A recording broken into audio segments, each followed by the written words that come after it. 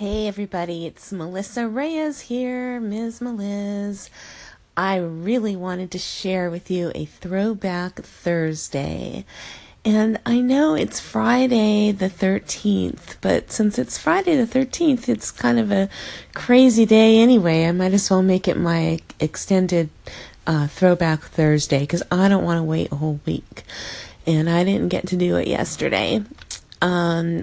This is a story about how I met my friend Cindy Harrison, and I mentioned it. It's the first thing that came to mind when I heard that we are going to be doing this Throwback Thursdays here, because I've been saying I mention Cindy almost every time I talk about anything here on Anchor, and she's in my daily life and she's my best friend.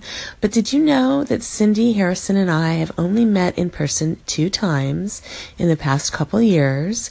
And she lives in New Hampshire and I live in California, and it's very unusual that we met on an app, actually, on Snapchat and through Blab.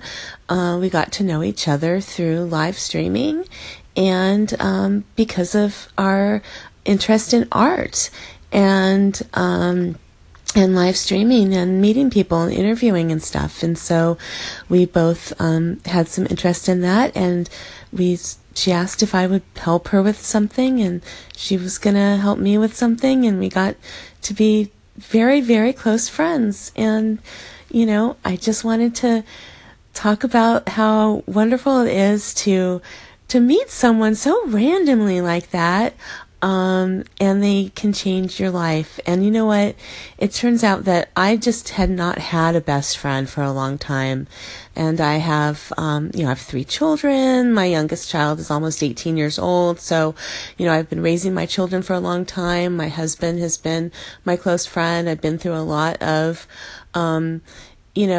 ups and downs with girlfriends and close friendships with other couples and stuff. And for a long time I was taking care of my parents as they were getting older, and my siblings, had troubles there, and just family.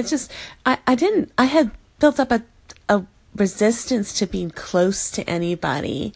And when Cindy really wanted to have a close friendship, she was one of those people who just liked to have a lot of friends, and she was really open to that and wanting to be a friend to me. I kind of wasn't open to it right away, but I'm really glad that it turned out that I could open up to it, because she's a remarkable friend. She's very dedicated and helpful person, very thoughtful and considerate and caring, and she's been there for me for a lot of ups and downs over the last year and a half or so since we've been friends. And she's just super, and I can't wait to see her again. And every day, every single morning, she sends me snaps that say good morning and good morning sunshine, and every night she says good night, and she checks in on me frequently throughout the day.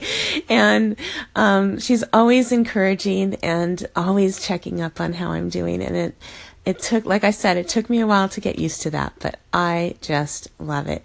So I'm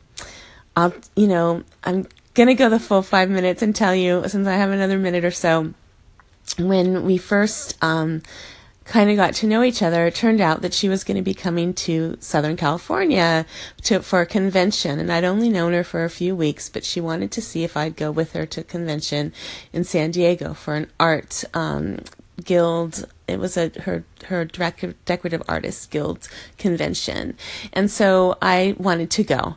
So we met at Disneyland. It was the first time we met in person, and I actually got in a car and went with her to San Diego for a few days. And it was a kind of crazy thing to go with a stranger, but we turned out to get along really well, and we've been really close friends ever since then.